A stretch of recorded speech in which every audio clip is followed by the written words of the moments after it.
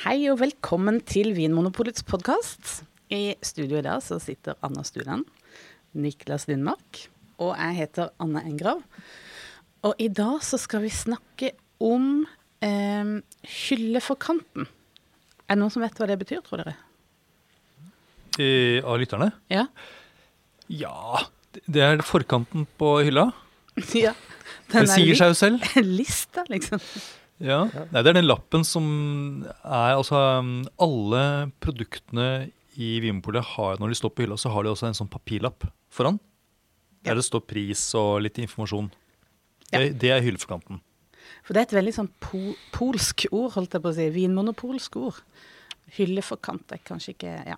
Jeg tror man bruker det kanskje I matbutikken og sånn. Gjør man det? Ja, ok. Jeg vet ikke. Uansett. Men vår jo litt mer detaljert enn kanskje man vant til I matbutikken. Nettopp. Det står veldig mye interessant info på den lappen, og vi skal gi hverandre oppgaver I dag. Det vil si at vi har valgt ut en sånn hylleforkant hver, og så skal vi lese det opp for hverandre, og så skal vi se om vi klarer å ta hvilken vin det eller hvilken vintype det blindt. Det blir nesten en blindsmaking, eller blindlytting. Blindlytting, ja. Ja, for tanken jo det at den beskrivelsen som på hylleforkanten, den skal ta for seg så mange ulike egenskaper I produktet, at I hvert fall I teorien så skal vi kunne klare å snirkle oss inn til hva slags type vin, øl eller brennevin eller ja, hva det Ja, og det jo en litt sånn fun fact det at alle produkter som Vinmonopolet lanserer, altså alt som blir kjøpt inn gjennom Vinmonopolets innkjøpsordning, alle de beskrivelsene beskrevet av en mann, og det Bernt. Og Bernt skal snart pensjonere seg, så derfor så det liksom hans verk nå. Vi skal på en måte en slags ode til han. Og I rekken av tabber gjort I denne podcasten, så for det jo ikke få, så det den med at Bernt, som var gjest hos oss, og vi klarte å ikke skru på lyden mens vi spilte inn en times samtale med Bernt, det kanskje en av de tingene som holder meg våken om natta. Ja, han blir jo kalt, eller blir nevnt at han Norges mest leste forfatter. Men tenk på alle dere der ute som leser hans nedtegnelser. Ja. Ja, det litt morsomt. Det litt morsomt. Men det han skriver, du kan jo kanskje nevne litt om hva bakgrunnen for de tingene Bernt skriver på hylleforkanten. Hvordan kom han fram til det? Han forklarte det veldig fint I den podcasten som aldri ble tatt opp. men kan ikke du ta det kort, Anders? Jo, altså det jo ikke sånn at Bernt han sitter ikke og dikter opp liksom litt kirsebær der og litt jordbær der. Produktene som kommer inn I det som heter basisutvalget, det kommer jo veldig ofte at det smakt av noe som heter sensorisk prøveinstans. Det som et panel av trente dommere, og de beskriver da produktet, og så registreres da I et sånt datasystem, og det datasystemet, det har Bernt tilgang til.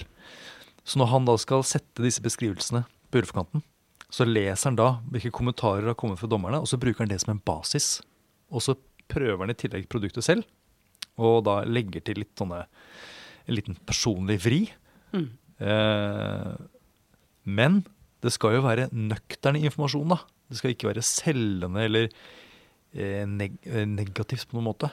Så han kan jo ikke skrive nydelig eller deilig eller super eller toppkvalitet. Ja, eller dårlig eller sånne ting. Det kan ikke han skrive. Det må være litt sånn deskriptivt. Altså det kan være jordbær, lakris, lang, kort, høy, bred. God lengde. Man kan være litt positiv, men ikke, det skal være nøktern. Ja. Bred, men kort vin. Nei, det har jeg aldri sett med hylleforkant, forresten. Men skal man også nevne at de vinene som I bestillingsutvalget, som da også noen butikker kan ha I sitt lokale sortiment, det det jo grossisten selv som skriver. Det sant. Ja. Der kan det være litt sånn stilforskjeller hvis vi skal bruke sånn litterære begreper. Ja, noen kan være veldig, veldig korte. Ja. Bare sånn tørket frukt, og så står det ikke noe mer enn det. Mens andre kan være litt mer... Poetisk nesten, ja. nesten, ja, poetiske. Så det, og noen ganger så ryddes det litt opp da, i de beskrivelsene hvis de tatt litt for langt ut. Men de beskrivelsene vi skal ta for oss nå, som i denne gjettekonkurransen, det beskrivelse fra basissortimentet, ikke sant? Ja, som da Bernts verk. Det Bernts verk vi skal ta for oss nå. Hvem vil begynne? Kan jeg begynne? Ok. Jeg sitter med en blokk nå, klar for å liksom notere ned de viktige... Ja, for det jo litt... Nå tar jeg først, og så leser jeg opp beskrivelsen. Og så skal jeg også lese opp disse klokkene som som mer sånn strukturelle, kvantitative størrelser. Ja, de kakestykkene. Kakestykkene, klokkediagrammene. Ok, først det altså. Ja. Farge, middels dyp strågull. Lukt, aromatisk, lett krydderpreget. Innslag av blomst og sitrus. Smak, ung og fruktig, preget blomst, krydder og litt sitrus. Friskhet 7. Fylde 7. Sødme 2. Vil dere ha noe mer? Vi kan eventuelt få en pris og vinstil, kan vi få det? Ja, jeg sier sånn omtrent pris da. Cirka 120 kroner. Og vinstilen det er så vanskelig å se den. Du inne på appen vår nå? Nå jeg leser den fra appen. Vinmonopolets app. Ja. Applikasjon. Står ikke? Står det ikke? Ja, men jeg føler uansett at jeg har nok jeg nå. Ja. Niklas, vil du begynne, eller? Nei, skal jeg begynne? Altså, fargen, det strågul, det jo det tydeligvis en hvitvin det snakk om. I tillegg så nevner du da klokkediagrammet sødme. Og det bruker vi kun for hvitvin og rosévin, ja. Og musserendvin. Men ikke rødvin. Ja, det hadde vært rart hvis det var en rødvin, dette. Så dette her en hvitvin. Det kunne jo det kunne vært en musserendvin, da. Men det var ikke noe nevnt noe om det står jo ofte gjerne sånn om munnfølelsen kremet moss eller noe hvis det musserende, men ja, det trenger ikke, men og så nevnes det da noe om aromatisk. Det at den lukter en del og så har den også litt sånn blomster og krydder i fruktigheten. Det virker som en litt sånn tydelig vin, på en måte. Ja. Så her sjalter jeg allerede ut da Chablis, Muscadet, altså disse vinene som har en litt sånn tilbakeholden frukt. Og det ikke Sauvignon Blanc, for eksempel. Selv om det jo en aromatisk... Det sant, men det det der blomsterpreget som jeg tenker ikke typisk for Sauvignon Blanc, som har mer sånn urtepreg. Og det krydderpreget, hvor kan det komme fra? Det type, tenker, kan det være fat, eller bermelagring, eller kan det være noen druetypisitet som... Jeg tror det noe som med druene, for det ingen andre sånne aromaknagger her som går i retning av berme- eller fatpreg. Sånn type nøtt og fløte og sånt, og det bare et krydderpreget. Og så står det at vinen også ung. Det en ganske fersk vin, da. Men så friskhet 7, det jo ikke så veldig høyt for hvitvin, da. Nei, det ganske lavt, vil jeg si, for en hvitvin, for de ligger ofte på 8-9. Ja. Og jeg tenker da det jo, jeg lurer på om du har gjort det litt enkelt for oss, Anne. Hvis jeg skal få lov til å være litt sånn kjekk. Hva får deg til å tro det? Så jeg tenker at gewürztraminer en drue som gir et sånn blomsterpreg og krydderpreg, og som også gir moderat med friskhet. Så det eneste jeg lurer på da altså den prislappen 120 kroner. Ja. Som da litt lavt for en gewürztraminer, i hvert fall hvis det en Alsace gewürztraminer. Så da, hvis det skal være en gewürztraminer, så må det i så fall være en fra Chile, for eksempel. Skal jeg si noe nå? Ja, men Niklas må vel også... Ja, nei, jeg er også inne på dette med... For dette med friskheten og at den er aromatisk og krydret, da tenkte jeg altså med en gang at det bør være en gewürztraminer. Men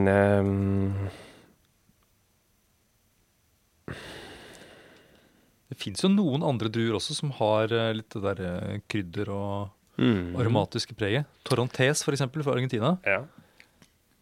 Men 120 kroner, ja. Det er jo rimelig, altså sånn for hvitvin generelt, egentlig. Ja, det er egentlig det. Ja. Det er jo noe av de rimeligste hvitvinene. Men jeg holder meg i Alsace likevel, Ja. Gewürztraminer Alsace. Akkurat. Pris? Neida. Ja, ok. Det er altså, dere har helt rett. Det er gewürztraminer. 100%. Og den er fra Chile.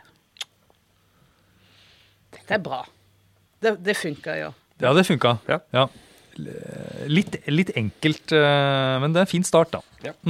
Men hvilken, bare for at dere skal sette ned på en prøve, eller teste ut systemet som er med på å være med lage, hvilke sånne matpiktogrammer vil dere satt på det? Jeg ville hatt en kylling. Så ville jeg hatt en fisk. Og så ville jeg hatt en skalldyr. Ja. Skal jeg si hva som står på? Det er fisk, det er ost, og det er svin. Ja, ost selvfølgelig. Ja, ost er også. Jo, men svin, ja. Svin eller kylling, det er liksom... Det er det samme. Det er lyst kjøtt da. Ja. Så helt riktig der, altså. Men du fant jo ikke vinstilen da, men det er jo en vin som ville fått fet og floral som vinstil. Ja. Det er det den vil ha. Kan jeg ta min, eller? Yes. Nå skal vi se her. Jeg må klikke meg inn på der. Ok, jeg leser. Og jeg må, det må være litt sånn, jeg må scrolle meg litt nedover her, skal vi se. Lukt. Nei, vi begynner med farge, sånn er det. Det er naturlig, Ja, synes jeg. beklager. Farge, lys grønngul. Lukt, aroma med fint preg av grønt eple, sitrus og blomst, hint av petroleum. Smak, saftig, fruktig og lett undermoden, preg av eple og sitrus, innslag av petroleum, god lengde. Og så er det da klokkene. Fylde 7, friskhet 9, sødme 1. Og prisen er 190 kroner. Og den har da vinstil lett og frisk. Der fikk dere litt å tygge på, tenker jeg. Altså, vi kan jo, som du var inne på i sted, utelukke rødvin. Og rosévin, på bakgrunn av farven. Og vi kan også med stor sannsynlighet utelukke muserene, på grunn av, det står liksom ikke noe sånn, noe munnfølelse eller noe sånne Typiske aromaer. Typiske aromaer. Så vi har en hvitvin igjen da.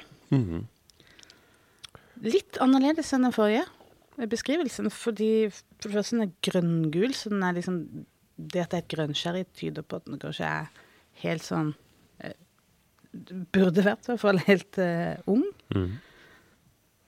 Eller at den er da, som det også er nevnt i teksten, undermoden, så den er liksom lavd på ganske sånn, ikke sånn sprengmodne druer. Nei. Så kanskje litt kjølig område. Og så er det jo et stikkord her som gjør at jeg fort havner inn på drue. Ja. Og det er jo petroleum. Ja, det er liksom en sånn, du kan jo si det. Ja, det er jo Riesling-knaggen. Det er jo det. Ja. Men det er ofte noe man snakker om i en aroma man får i Riesling som har blitt litt utviklet. Så her det litt sånn motsetninger. Det både Undermodent og ja. noe som vi tror kanskje kan ha litt med utvikling å gjøre. Ja. Men det kan jo også komme fra andre ting enn bare aldersutvikling. Det kan jo ha noe med forholdet under innhøstning og altså at det utvikler seg. Kan jeg bare spørre om ting? Altså, petroleum. Ja. Det ikke sikkert at alle vet hva det innebærer sånn i aroma. Nei, jeg ville kanskje stusset litt hvis jeg hadde sett det ordet på en sånn vinbeskrivelse, hvis jeg ikke hadde hatt noe kjennskap til hva det er. Og det er jo kanskje sånn gummi eller støvel, eller liksom at det har vært mer sånn bensinstasjonaktig. Ja, det litt mer håndfast ting enn petroleum. Kanskje man skal heller begynne å si bensinstasjon, for man snakker liksom at det sånn hint av fjøs og sånt nå. Og så skal man også begynne å snakke om hint av bensinstasjon, hint av gymsal. Gymsaler synes jeg ofte har en sånn særegen aroma. Hint av garderobe. Naturviner har jo ofte litt sånn garderobepreg. Ja, at man knytter det til steder. Ja.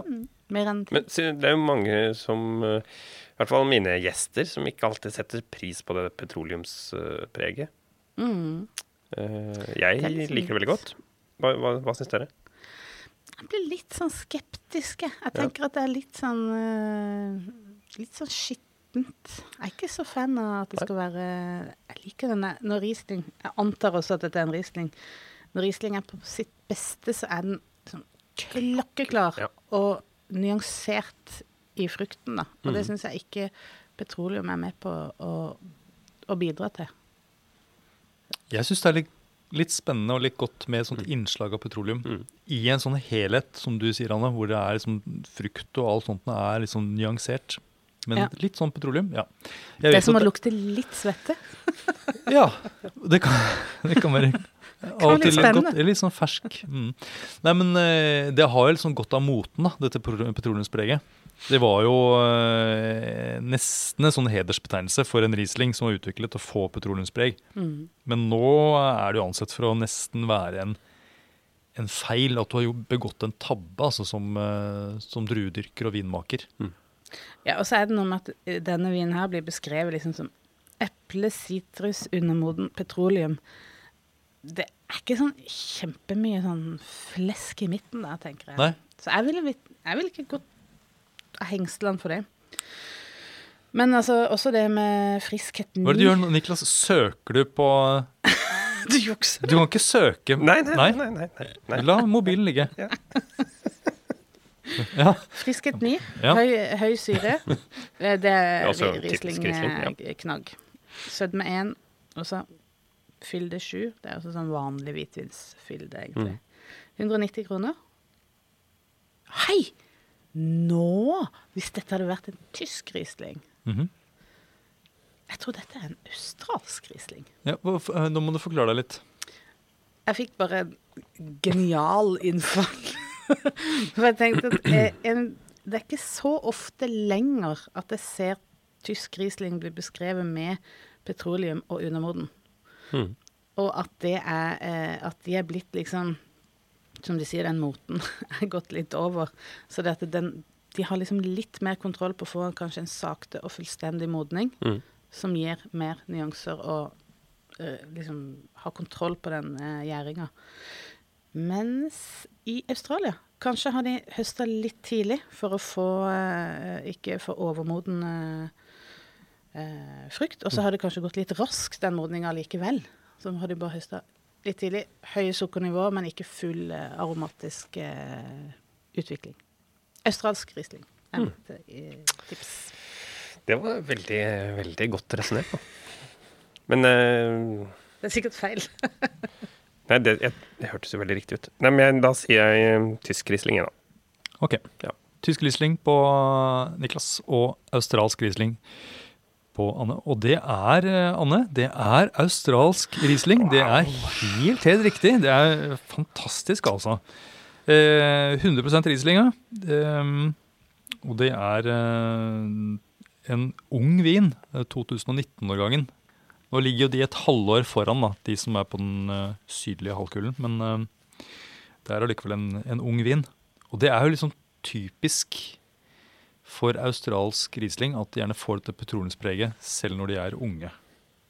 Ja, det var vel noe med imponerende. at de får mye sol akkurat i det de skal høstes inn, og så utvikles det noen aromakomponenter i drueskallet. Ja, det er karotenoider, tror jeg det heter, som er på en måte en sånn druens egen solkrem, som er da forløpere til de stoffene som gir dette petroleumspreget. Riktig.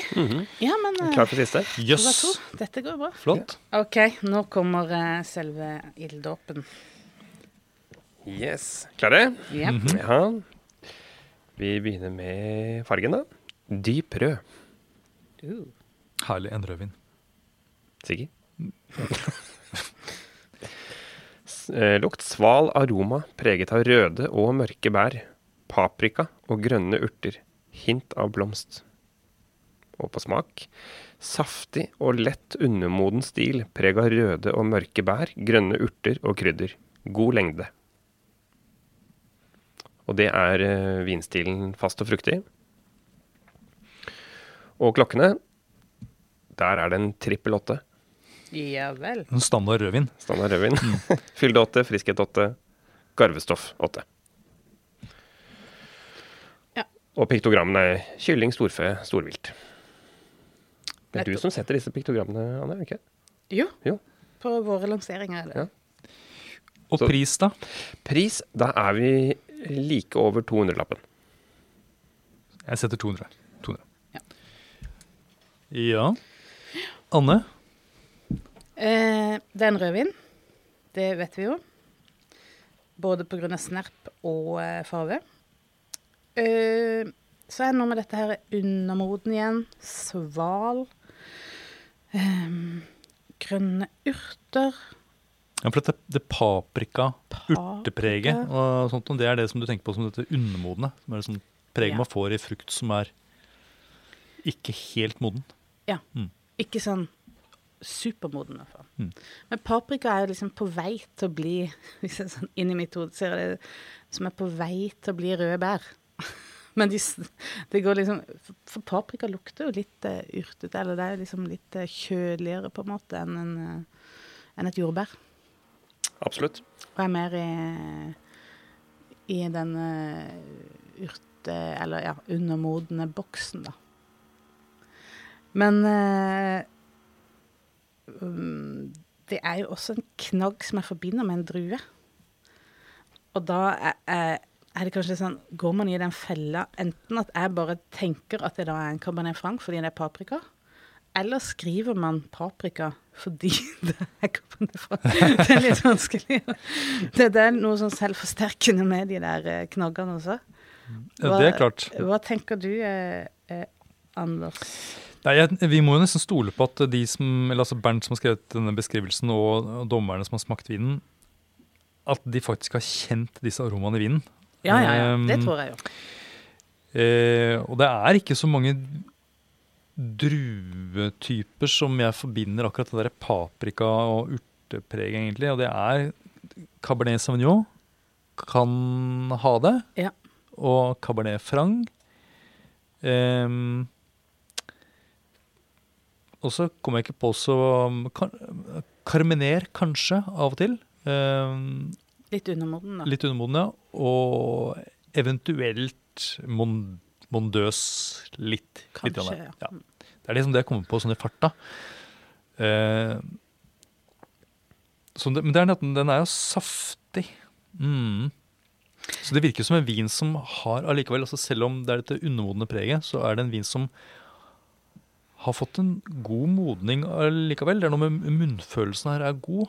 Ja. Hadde druene ikke vært modne nok, så ville jo også munnfølelsen antageligvis vært litt grovere. Men den er jo satt i vinstilen fast og frisk. Fast og fruktig. Fruktig. ja da, så det er nok men den har bare snerp 8, og den er liksom, Ja, men disse vinstilene blir jo satt automatisk basert på ulike ting, blant annet druetype. Ja. Og det ville jo vært naturlig å sette Cabernet Franc i en fast og fruktig. Ja. Så jeg resonerer litt mer da, fordi altså, vinen koster 200 kroner omtrent. Og det er klart, når vi kommer opp i 200 kroner, så er det jo ofte at vinene får et lite fatpreg. Men det varierer litt avhengig av hva slags område vinen kommer fra, der de har liksom litt ulike tradisjoner. Sett at dette her hadde vært for eksempel en Carmener da, fra Chile, så hadde de nok kanskje hatt et fatpreg der. Men det nevnes ikke her. Nei. Så jeg tror ikke det er en chilensk vin til 200 kroner. Nei. Også Bordeaux, for eksempel, Cabernet Sauvignon, og de har også bruker også noe Cabernet Franc. Der kunne det også blitt litt fatpreg. Så jeg sjalter ut Bordeaux også. Ja. Og da sitter jeg igjen med Loire da, og Cabernet Franc, hvor fat ikke er så tydelig vanligvis. Ja, det er noe med de der grønne urter, paprika, for så vidt relativt høy friskhet i en total sammenheng, hvis du sammenligner det med rødvin. Det er ofte at rødvin også ligger sånn på 7. Så en sånn øvre skikt frisk, ikke ekstremt frisk rødvin, men at det har en del syre. Så det er i hvert fall kjølig område. Nei, jeg klarer liksom ikke å se at det kan være noe annet enn Cabernet Franc fra Loire. Ja. Skal vi tippe området, eller? Skal det være så... Det synes jeg du skal få lov til. Ja, da tipper jeg en Chinon. Jeg tenker at de har litt, litt fastere, litt mørkere. Ja, det støtter. Ja, nei, det er bang on, altså. Det er Cabernet Franc fra Loire. Ikke Chinon, men en Saumur Champigny. Jeg kan leve med det. Ja. Veldig bra. Ja, men det kan jo bare rett og slett være at beskrivelsene er veldig gode, da. Ja. Eller hva? Ja. Det virker jo sånn. Det virker jo sånn, i hvert fall disse 3 da. Det gir mening. Det kan jo egentlig... Det var litt gøy, det var nesten litt... Jeg liksom tenkte at kanskje vi skulle rote litt, ja, men... Ja. Men det som kan være en morsom blindprøving noen ganger, er jo også ha 2 rødviner for eksempel, eller 2 hvitviner, og så prøve å matche det til beskrivelsen. Kanskje det er gøy. Jeg har ikke prøvd det. Nå skal jeg bare finne på en hylleforkant. Ok. Og så kan dere gjette. Ok. Lukt rødbrun. Nei, farge rødbrun. Nå går det helt i ballet. Rødbrun lukt. Ja. Nei, farge. Middels dyp rødbrun. Så går vi da på lukt. Sval, preg av modne røde bær, hint av, kan vi si, en sånn kamfer og sylta kirsebær, litt salvie. Også på smak, da er det sånn modne rødbær, kirsebær, og hint av litt grann vanilje, og salvie igjen da. Så skal vi ha klokkene. Snerp 9, friskhet 9, og jeg setter fylden også på 9. Pris 330 kroner. Ja, Anne? Jeg tror det er en Nebbiolo. Ja. Men, ja, det er helt riktig. Hvorfor? Ja. For det første så er det jo både en drue som gir mye snerp og høy syre. Og så er det jo disse aromaene med kirsebær og de litt der svale urtene med salvie og den type ting, litt sånn balsamisk. Og så er det jo en drue som feller ut farge ganske raskt, selv på ung vin, så du får raskt den her litt sånn rødbrune fargen. Men hvis det skulle gått i Nebbiolo, feil å si klisjé, men ofte brukt det ord, så ville du kanskje sagt rose, nype. Ja, det sant. Ja. Jeg trodde du gjorde det bevisst, det. Nei, Salvie, da tenkte jeg kom ikke på det. Hæ? Men, ja. Men det kan, ja, nei. Fine knagger det, altså. Nebbiolo fra Alto Piemonte, tenkte jeg. Jeg var ikke så, jeg så for meg en Nebbiolo fra Piemonte. Yes. Ok. Bra. Ja, men det var greit. Det var gøy. Takk for at du hører på Vinmonopolets podcast. Har du forslag til et tema i podcasten? Send mail til podcast@vinmonopolet.no. I tillegg svarer kundesenteret deg på e-post, chat og telefon.